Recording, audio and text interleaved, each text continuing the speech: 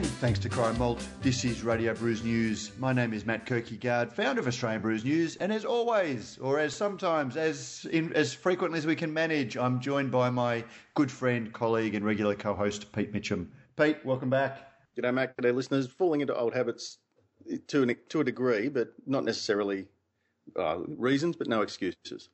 Well, yeah. Sometimes, beer gets in the way of work. It's a busy time of year. And for our guests as well. And for our guests as well, yeah. So we were going to be speaking to Anya O'Hora, formerly of Matilda Bay and CUB, and now of the Boyne Brewing in Ireland. And we teed her up last week, and there were problems in the brew house. And the week before, we teed her up this week and the week before. So it's running a small brewery has its catastrophes, particularly when you're trying to do it with a 10-hour time or 11-hour time difference and fit in without recording in the middle of the night. Maybe we should just be more committed, Prof. We probably would. It's our guests that would. It's a little bit unfair to expect them to get up in the middle of the night to take our call. Exactly. I'm sure they would. So anyway, yeah. So unfortunately, our guest fell through. But rather than let another week go by, we thought we'd just catch up with ourselves because Pete and I haven't even had much of a chance to say much of late. So, Pete, what have you been up to? Been keeping busy and keeping up with the news, and tried a couple of new beers this week. Since you and I last chatted, some very nice and some very disappointing. Are you willing to? Oh, you want names? Are you willing to sort of discuss that? Yeah. Yeah. No, sure. I tried the Dr. Tim's. No, what's it? Dr. Tim's Original Ale. Oh, well, which is just the pale ale in cans. Yeah, I know, but and can conditioned. Can conditioned, yeah. Yeah. So that for me was probably a revisiting, and I was very pleasantly surprised. And where did you find that? Because that was for a long time. I tried that on a ferry in South Australia about 8 or 9 years ago, and have been surprised that they haven't brought it out more nationally. But there were reasons behind it. Yeah, no, I got it from a small independent little Celebrations type branded. Yeah, it's franchise owned, so it's a owner operator. Nice guy who just gets in small amounts of lots of interesting beers and changes them over from time to time, and has them all at a pretty good price. So I thought I'll look after him. We might make a note to even just to do a short little thing with one of the guys from Coopers about that, because the Coopers, the can conditioned ale was a little bit of a achievement when they did it. And I'm just trying to think back through my memory banks, because there was an issue because it's can conditioned, and when the can conditioning happens, the pressure builds up inside as the carbonation occurs. Prior to that, the cans are a little bit flexible, that they're not at full pressure, so you can't stack them, or there is some issue around stacking pallets and pallets on top of them because they haven't conditioned and can't take the weight, and so they can collapse. So from memory, so it might even be interested in having a bit of a chat and finding out a little bit about that. It's just one of those nice little bits of information. Very much so. Anything else you tried?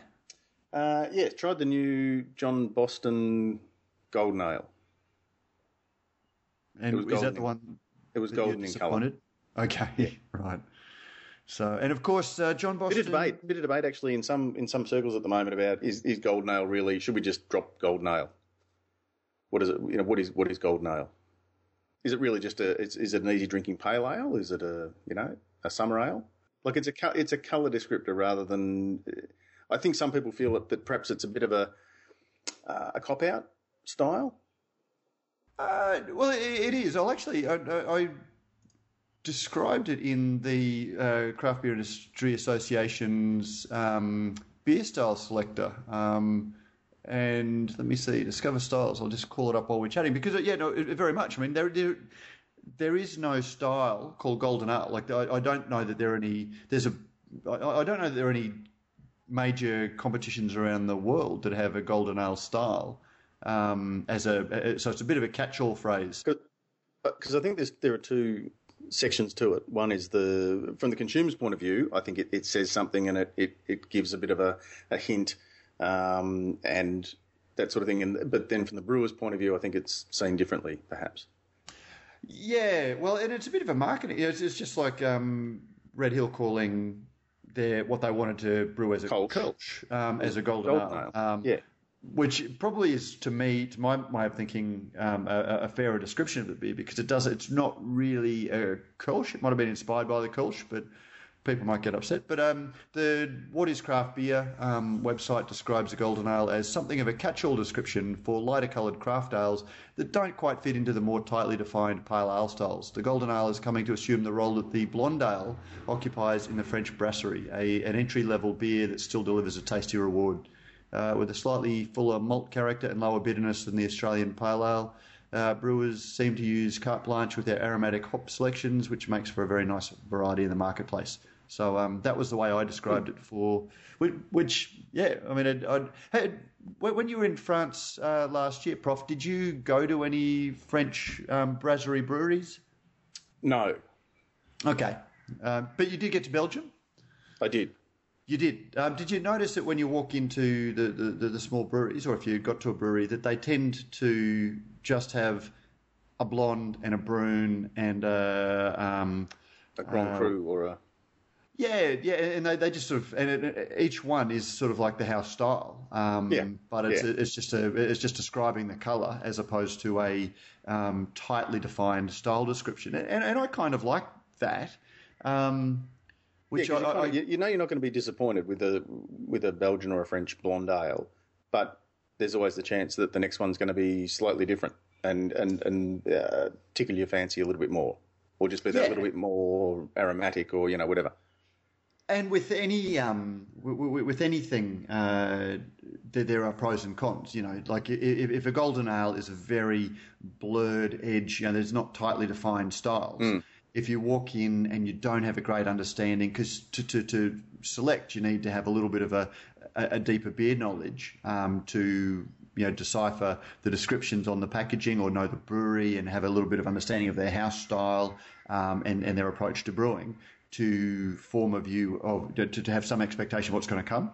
Whereas if people strictly adhere to style, you've got you can have less knowledge, but buy with much more confidence. And on my understanding of the world of wine, that's one of the things that has made New World wine very popular. If you're buying a Riesling or a Sauvignon Blanc, you pretty much know what the grape variety is. Whereas if you buy a French wine, an estate wine, you need to understand what grapes are grown in that region, and so what the flavour will be, and also a little bit about the house style. So it can be a little bit imposing for people who aren't quite in the style, who aren't quite in the know of styles. Yeah. But look, that was a long way of saying that. So the John Boston Golden Ale, you weren't overwhelmed by it, is what I'm hearing. Not racing back for that one, no. So actually, I've been reading. I've been doing a lot of research for this book that I'm meant to be writing, and I've been reading about the whole history of James Squire and John Boston, and who actually was the first brewer. And apparently, the evidence seems to suggest that it was James Squire was the first commercial brewer. There's also an argument about that John Boston used corn rather than malt. He didn't use malt and hops. Yes, he used some. It was Indian corn and corn other bitterings, and that's actually one of the things that pinpoints John Boston, James Squire as being one of the earliest brewers. Is that in evidence given in the early 1800s? He talked about how he first acquired hops in Australia. It was a ship, the Daedalus, from memory, that stopped by, and he managed to get some hops and was able to brew the beer. But of course, actually, but even predating that, the earliest First Fleet records talk about a spruce beer being made as a attempt to cure the scurvy of the First Fleet sailors. So they would have had the stores for brewing. They would have had the malt extract on the ships that once they landed, they would have brewed beer. There's no record of who that person would have been, but also it wasn't a commercial brewing. So I think James Squire's brewery at Kissing Point, which is now sort of on the Parramatta River, near, I think that's the site of the Parramatta Hospital now, or somewhere around that area, was the first commercial commercially established brewery, I think. Yeah, although Boston Which also is where had the claims come in, I think.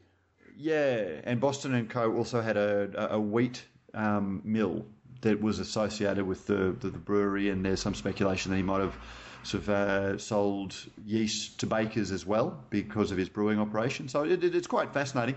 But as always, you're taking it from scant historical record and trying to piece it together. But anyway, it does seem to be that Squires was the first one, but the modern John Boston probably really isn't anything like the original John Boston anyway, so it's just a name. No, exactly. Yeah. Speaking of names, Prof, did you see that CUB has stepped up its heritage brand focus, relaunching Tooth's Pale Ale? I did. Although, Thoughts? is it kind of like Wentworth? So Wentworth is a reimagining of Prisoner, right? Because you don't want why you can't just do the whole thing again because it's not 1980 anymore. In a TV show thing. So Absolutely. Therefore, all you're really doing is you're just taking a name and putting a new beer behind that name. So Absolutely. It's draping and I'm just trying to sort of work out what I want to say in an article, but I've called it, sort of dressing lamb up as mutton, because generally you want to dress mutton up as lamb, but this is a case of taking an old cloak and draping it over something new to sort of give it a patina of heritage that it may not otherwise have. Is it to balance out all the new yaks that they're going to have? And so you need to have, for all these new ones, we need to kind of balance it out with, sticking jumper leads into a few old ones. Yeah, look, I think it's got something to do. It's one that you could really sneer at quite drastically in a way, depending on your particular point of view. But the thing is that they're responding to a market. There is this large part of the market that don't actually really care too much about the beer, but they love the feel of drinking toots. And we've seen it with Reshes. We've had a chat in the past with New South Wales Sommelier of the Year, who goes by the Twitter name Reshes. He loves Reshes, and when we interviewed him, he talked about how it's great that there's this beer that is only available in this small little part of the Sydney market, and that it's a local beer and that sort of thing. And he was quite surprised when I pointed out that CUB don't have a New South Wales brewery. So whilst it's only available in a small part of the market, it's actually not made anywhere near that market. But it just shows that that the beer is one thing, but the brand and the marketing is a whole other thing. Back to the Future for SAB Miller, is it, or is it really just protecting the trademarks? No. Look at that; they've secured the trademarks. I think it's just they appreciate that people like drinking these old beers that admittedly they killed off, but they killed them off because for a range of reasons, and one of those reasons is that they weren't selling very well. Not enough people were drinking them. Yeah. So they kill them off, and suddenly that whole hipster blame it all on hipsters is a little bit unfair, because it's not just hipsters, but we saw it in America where PBR, huge beer of the 1970s, reached its lowest ebb in 2000. And then suddenly, without any marketing or anything, it was suddenly rediscovered by a group of people who like something that's a little bit daggy, a little bit counterculture. It doesn't have the big dollars spent behind that Budweiser and Miller has, and so it marks them out as being a little bit independent-minded. But then you've got a huge gaggle of people who are all telling themselves that they're independent-minded by drinking the same beer, and you do see that a little bit. And it's just individual. We are all individuals. I'm not, but it's So look, it's just a fairly pragmatic. They did come out. Scotty Vincent came out and sort of said, look, the original one wouldn't have worked. The original. Not for the least reason of which they can't find the recipe anymore. They can't find the recipe yet. But and actually, that's the other thing that when I read about I'll give you guys a hint out there. Pride of Ringwood hops weren't around. Well, no, Pride of Ringwood hops were only invented in the 1950s. 1954, it was released or hybridized or Yeah. But Tooheys Pale Ale was killed off in 1934. Tooths. Toots. Oh, was it? Oh, Oh, yeah, sorry, right, sorry. Yeah, Yeah. so it was pre-Pride Okay, Ringwood.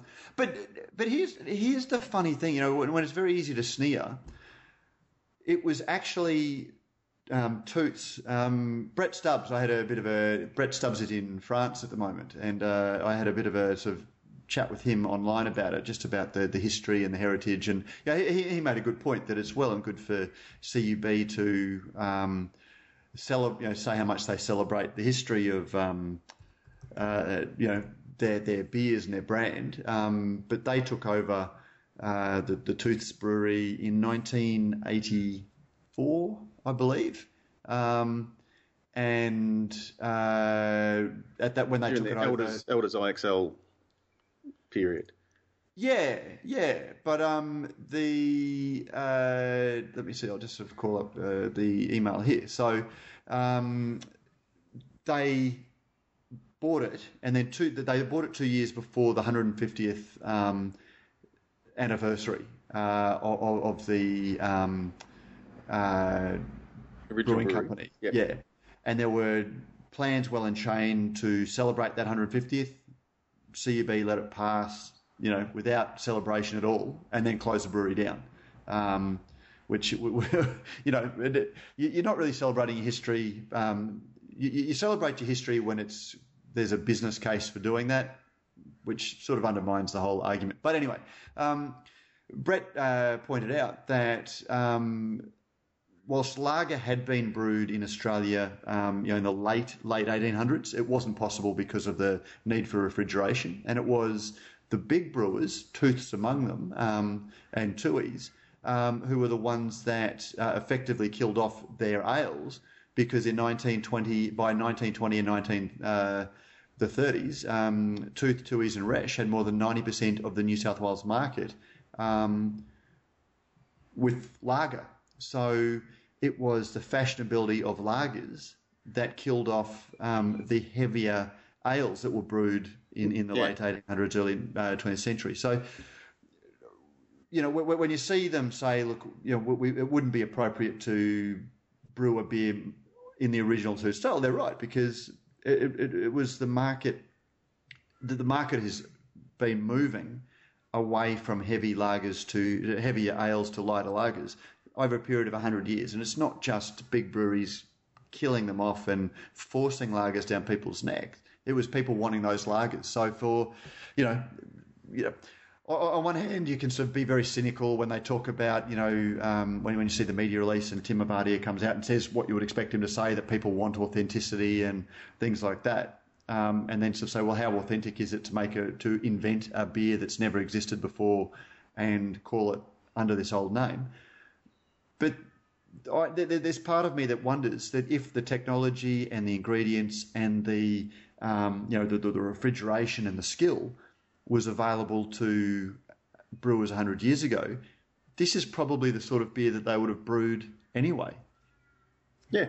Is my way of thinking. So look, as I said, it's very easy to hate on it, but I think that's that sort of instinctive emotional reaction as opposed to them doing anything wrong. It's transparent, but it is what it is. Yep. In a garden, what a garden. Brews News is made possible by Brewpack, Australia's #1 craft contract brewer. With over 100 craft beers and ciders on the roster and counting, Brewpack specialises in offering growing craft breweries a home for their packaged and kegged beer, no matter how crafty. Serious about handmade beers, and with an open-door policy, Brewpack's brewers love having passionate, hands-on partners in the brewery. Thinking about craft contract brewing? Think Brewpack. And yes, we thank Brewpack for not only making a whole lot of great craft beers possible, but also for making this podcast possible. But speaking of marketing, more news on the website. Rob Ruminitsky, who's the Post Project head, we picked up a blog post that he wrote basically saying small brewers should stop complaining about the challenges they face in the beverage market and get better at exploiting their advantages. Talking about, they need to be better at marketing their stories. Yeah. Yep. And this is Rob sort of, we've discussed this on many occasions. And obviously, look, that's his bread and butter. That's the kind of thing he does. He thinks in that space. So yep.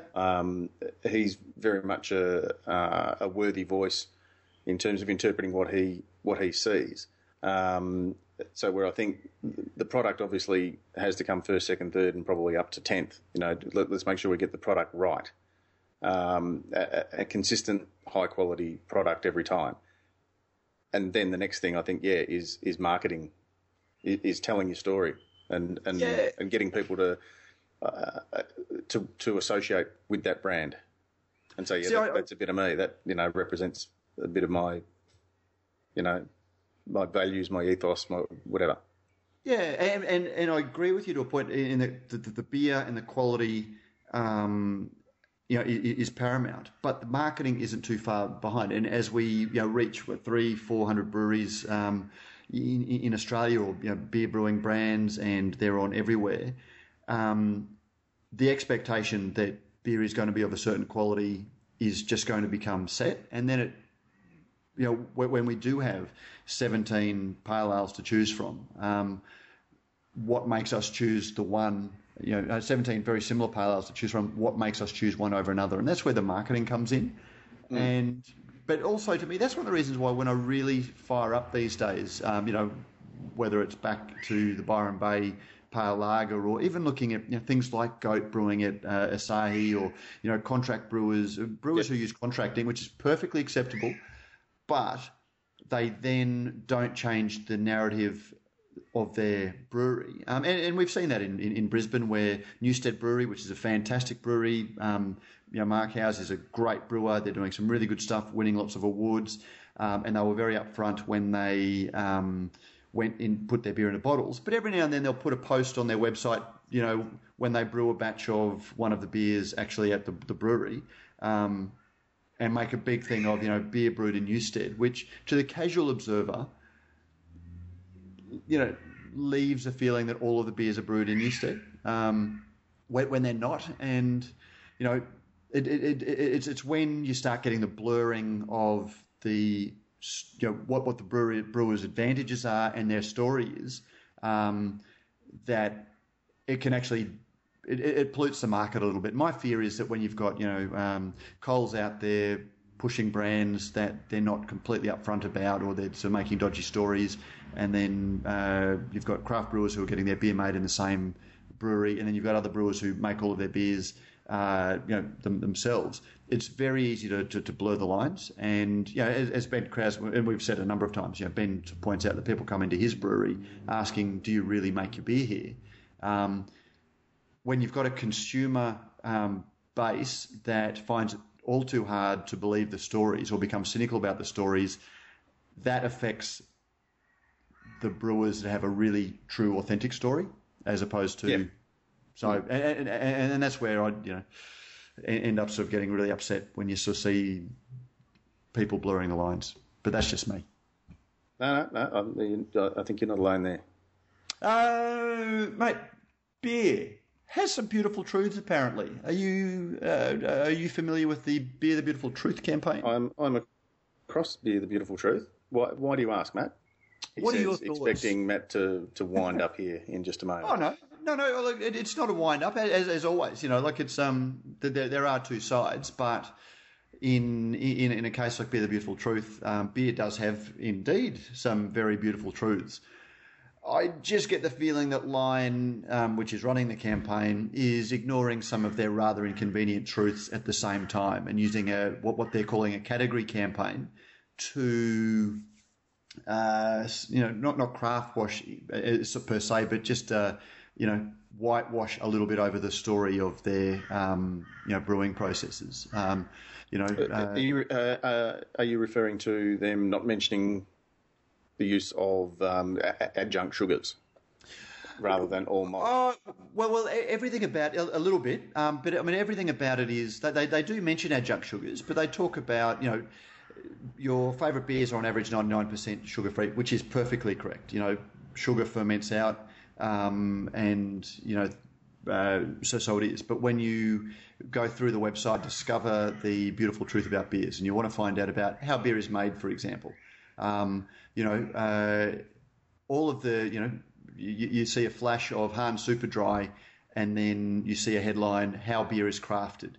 And then you see photos of waving wheat, you see photos of hop flowers, you see video of brewers hand peeling lemons and oranges for their Hahn Super Dry lemon or whatever it is, and you're just sort of going, well, okay, the brewing process that you describe, which is beer, malt is milled, malt is soaked, it is mashed. It does start out waving in a field, to be fair.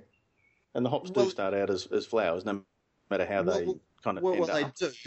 They do. But when you're looking at a bit, again, it's easiest to look at the extreme end. So on one hand, they're talking about how beer is crafted, and on the other hand, and they're saying, sugar is cane sugar is not one of the 4 core ingredients of beer, which is they call malt, water, hops, and yeast. And yet a beer like Hahn Super Dry, 40% of the grain, 40% of the grain bill is cane sugar. You go, well, when you're describing it in your presentation as being, we also use adjunct sugars to enhance flavour. We also use other ingredients like sugar cane or coriander and orange peel to enhance the flavour. That's actually not an accurate description of the use of cane sugar in the mainstream brewing process. Cane sugar is used to lighten the body and lighten the flavour. Enhanced flavour doesn't necessarily mean increase. Okay, I take your point. It's a very subtle thing, but even so, I think. Well, okay, I'm just sort of looking at the difference between beer, the natural beer promise 10 years ago or 8 years ago that defunct. Which they couldn't keep to because, exactly. Beer was going flat.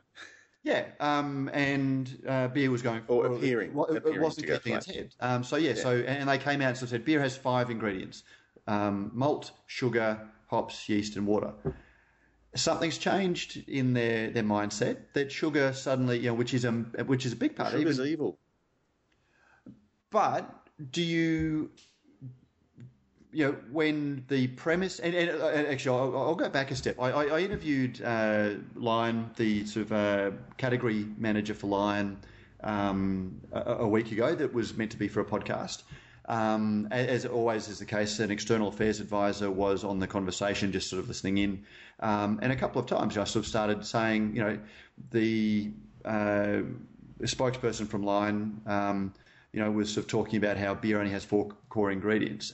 And I went along the line of saying, well, is that accurate when a beer like Hahn Super Dry has, a significant load of, cane and uses tetra hops?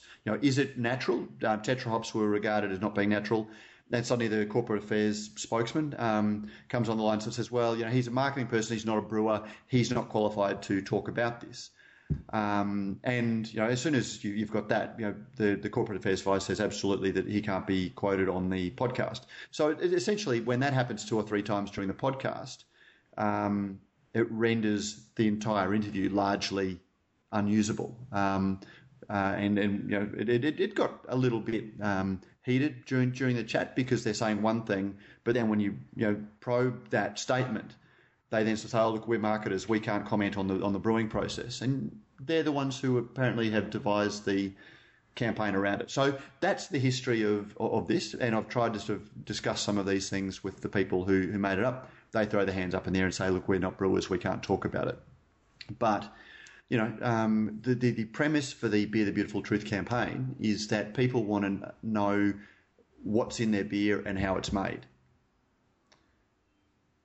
Now, I don't think that you can start with that premise, but then say, well, we will choose what we communicate, what truths we communicate, and only choose the ones that, cast our entire portfolio in a light that probably doesn't reflect those beers accurately.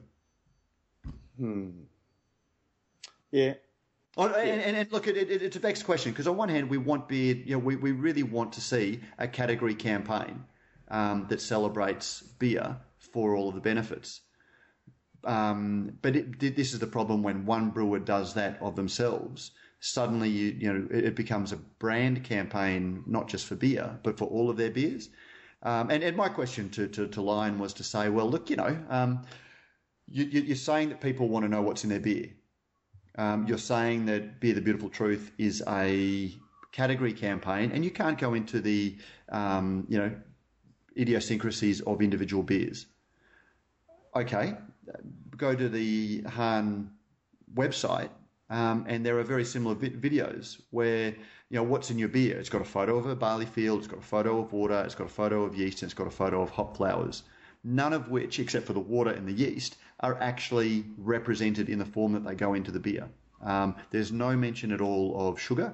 There is no mention of tetra hops. There's no mention of high gravity brewing. There's no mention of, any of the things, any of the industrial processes that make Hahn Super Dry possible.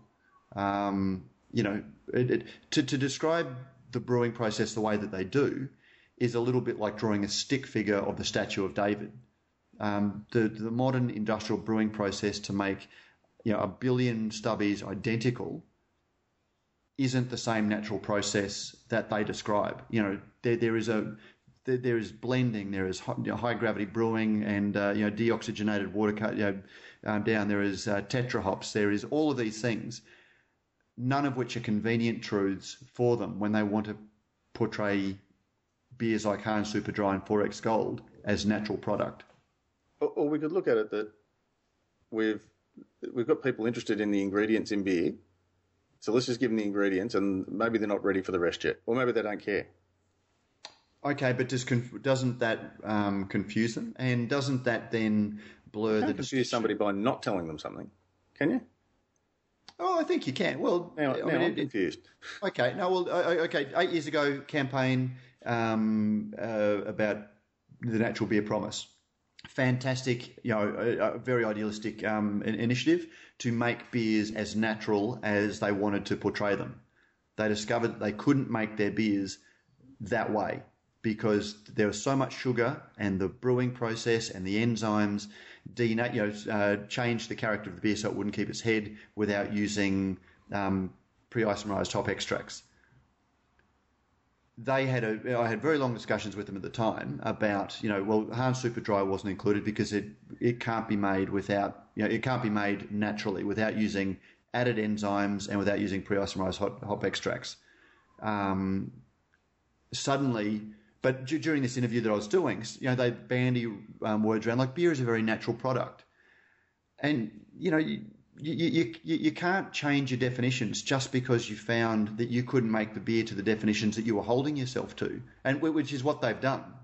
So on 10 years or 8 years ago, they said that we will only call beer natural if it meets these criteria. Now they've decided that those criteria are too hard to make, so we'll tell people it's natural anyway.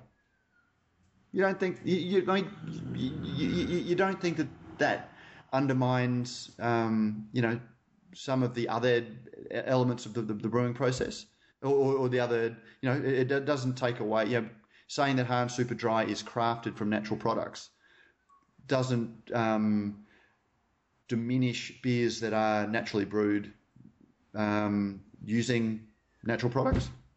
Probably not for the people who drink those beers, no. But this isn't, that's the thing. They're not. The Beer the Beautiful Truth campaign is a category which takes in craft, it takes in, the most mainstream industrial beer. Yeah. And it's saying they are all the same. That's a little bit like saying that, craft cheese singles and a farmhouse cheddar are made using the same process. Fundamentally they are, but they're not the same thing. You can't get beer that stays, in your fridge for 3 months, and make it the same way that a craft beer, that a supermarket, that a farmhouse cheddar is. It just doesn't work. The thing that makes Hahn Super Dry so good is well, so good in its category, is that it uses these very, very advanced food science industrial processes that make such a light flavoured beer able to be put in a clear glass bottle, able to be made, a billion are exactly the same, and able to be low carb. All of these things are through processes that aren't in any way described. Like, it would not be possible. It would not be able to be brewed under the process described in the Beer the Beautiful Truth campaign. Yeah. Anyway, yeah. Mate, look, I'm not taking away from the desire to create, a campaign that changes people's perceptions about beer. But incidentally, I mean, the other thing that I wanted that I was barred from talking about was, again, Hahn Super Dry. So they want to say that beer is evil, or that sugar is evil. 10 years ago, they launched Hahn Super Dry on the premise that it is better for you than other beers. And, they had, I don't know if you remember the ad, there was that heart drawn on the beach with two breasts, and the guy walks along and sort of puts nipples on. And that was in the day before viral campaign. Turned the heart into boobies, because it's a bloke thing. And that was designed to take people to a website. And the website, when you went to it, it was Hahn Loves Boobs or something like that. And you go to the website and you see these boobs jiggling, very close in. And then as you go out, you realise it's a man's boobs. Yes. And the whole campaign, and they advertised in gyms of saying, women hate your guts. Boobs look great on women, not on men. The premise being that if you want to drink, if you drink Hahn Super Dry, you're not going to get man boobs. So that's the other thing about it. You have less risk than drinking other full carb beers. Provided you drink about a case of them in a session. Well, 4 times a week. Well, but that wasn't the takeaway. No, It was drink this beer over others. So that was the other thing. Is that I was sort of trying to talk to them. Well, aren't you trying to undo myths that you yourself created? And we still see Pure Blonde doing now. Putting the old. That's the essence of marketing. Create the problem with the solution. Gee, I didn't even know I had fungal nail disease, but apparently there are 37 products advertised every 7 minutes of my viewing pleasure. I know, but see, that's telling me there's a product for it. Everyone believed that beer made you fat, and they pandered to that erroneous perception. So and in doing so, but in doing so, took a big shit in the pool that soured the rest of the beer market. And they're now sort of saying, oh well, people think that there's sugar in beer. People think that there's beer is bad for you. Where did they get that idea from? They got it from them. So anyway, look, Beer the Beautiful Truth, yes, but I don't think that you can communicate the beautiful truth without, by completely ignoring and being a little bit deceptive about the inconvenient ones. Fair enough. No, see, I want to win you over on this one, Prof. I just don't care enough about it, Matt, to be honest. Really? Yeah, couldn't be less interested. Really? You don't think it damages the category? No. No, I think at the end of the day, good beer is good beer. People will find it. I gave up a long time ago trying to work out how marketing people work because it changes with the weather. So they're always going to they need to come up with something. They can't pay these people to sit on their backsides doing nothing. Come up with a new campaign. But don't come up with a campaign that damages beer. Yeah, I don't know. Which is. Oh no! Beer the Beautiful Truth doesn't damage beer, but I think that it damages a segment of the beer by making everything equal. And Hahn Super Dry and even Little Creatures Pale Ale aren't equal. They're not equally described in Beer the Beautiful Truth. Okay. Yep. So anyway, I guess our listeners will let us know. Speaking of which, let us know. Yeah. We've been crapping on for enough, but let us know what you think, listeners. Editor at Brews News or brewsnews.com.au. Send it to me, I'll forward it on. We haven't really been active, so we don't have too much. There's been no people commenting on or rating us on iTunes, but please go and do that if you like what we say or just like that we say it. But we have had Paul Pacey, who's been a fairly regular commenter. Hey, Matt, any chance of a new RBN episode soon? We're coming up on 2 months and I'm having withdrawals. I don't think it was quite 2 months, Prof, but anyway, it seemed like a long time for him, which is nice. I'm keen to hear you and Prof shoot the breeze, have a mountain goat, AB InBev, etc. We've done that. Last episode, the episode before last. Hopefully you guys can get an episode or two before the silly season coming up. Thank you again for the entertaining podcast we've had this year. It's been a very good year for RBN. So thank you very much for that, Paul.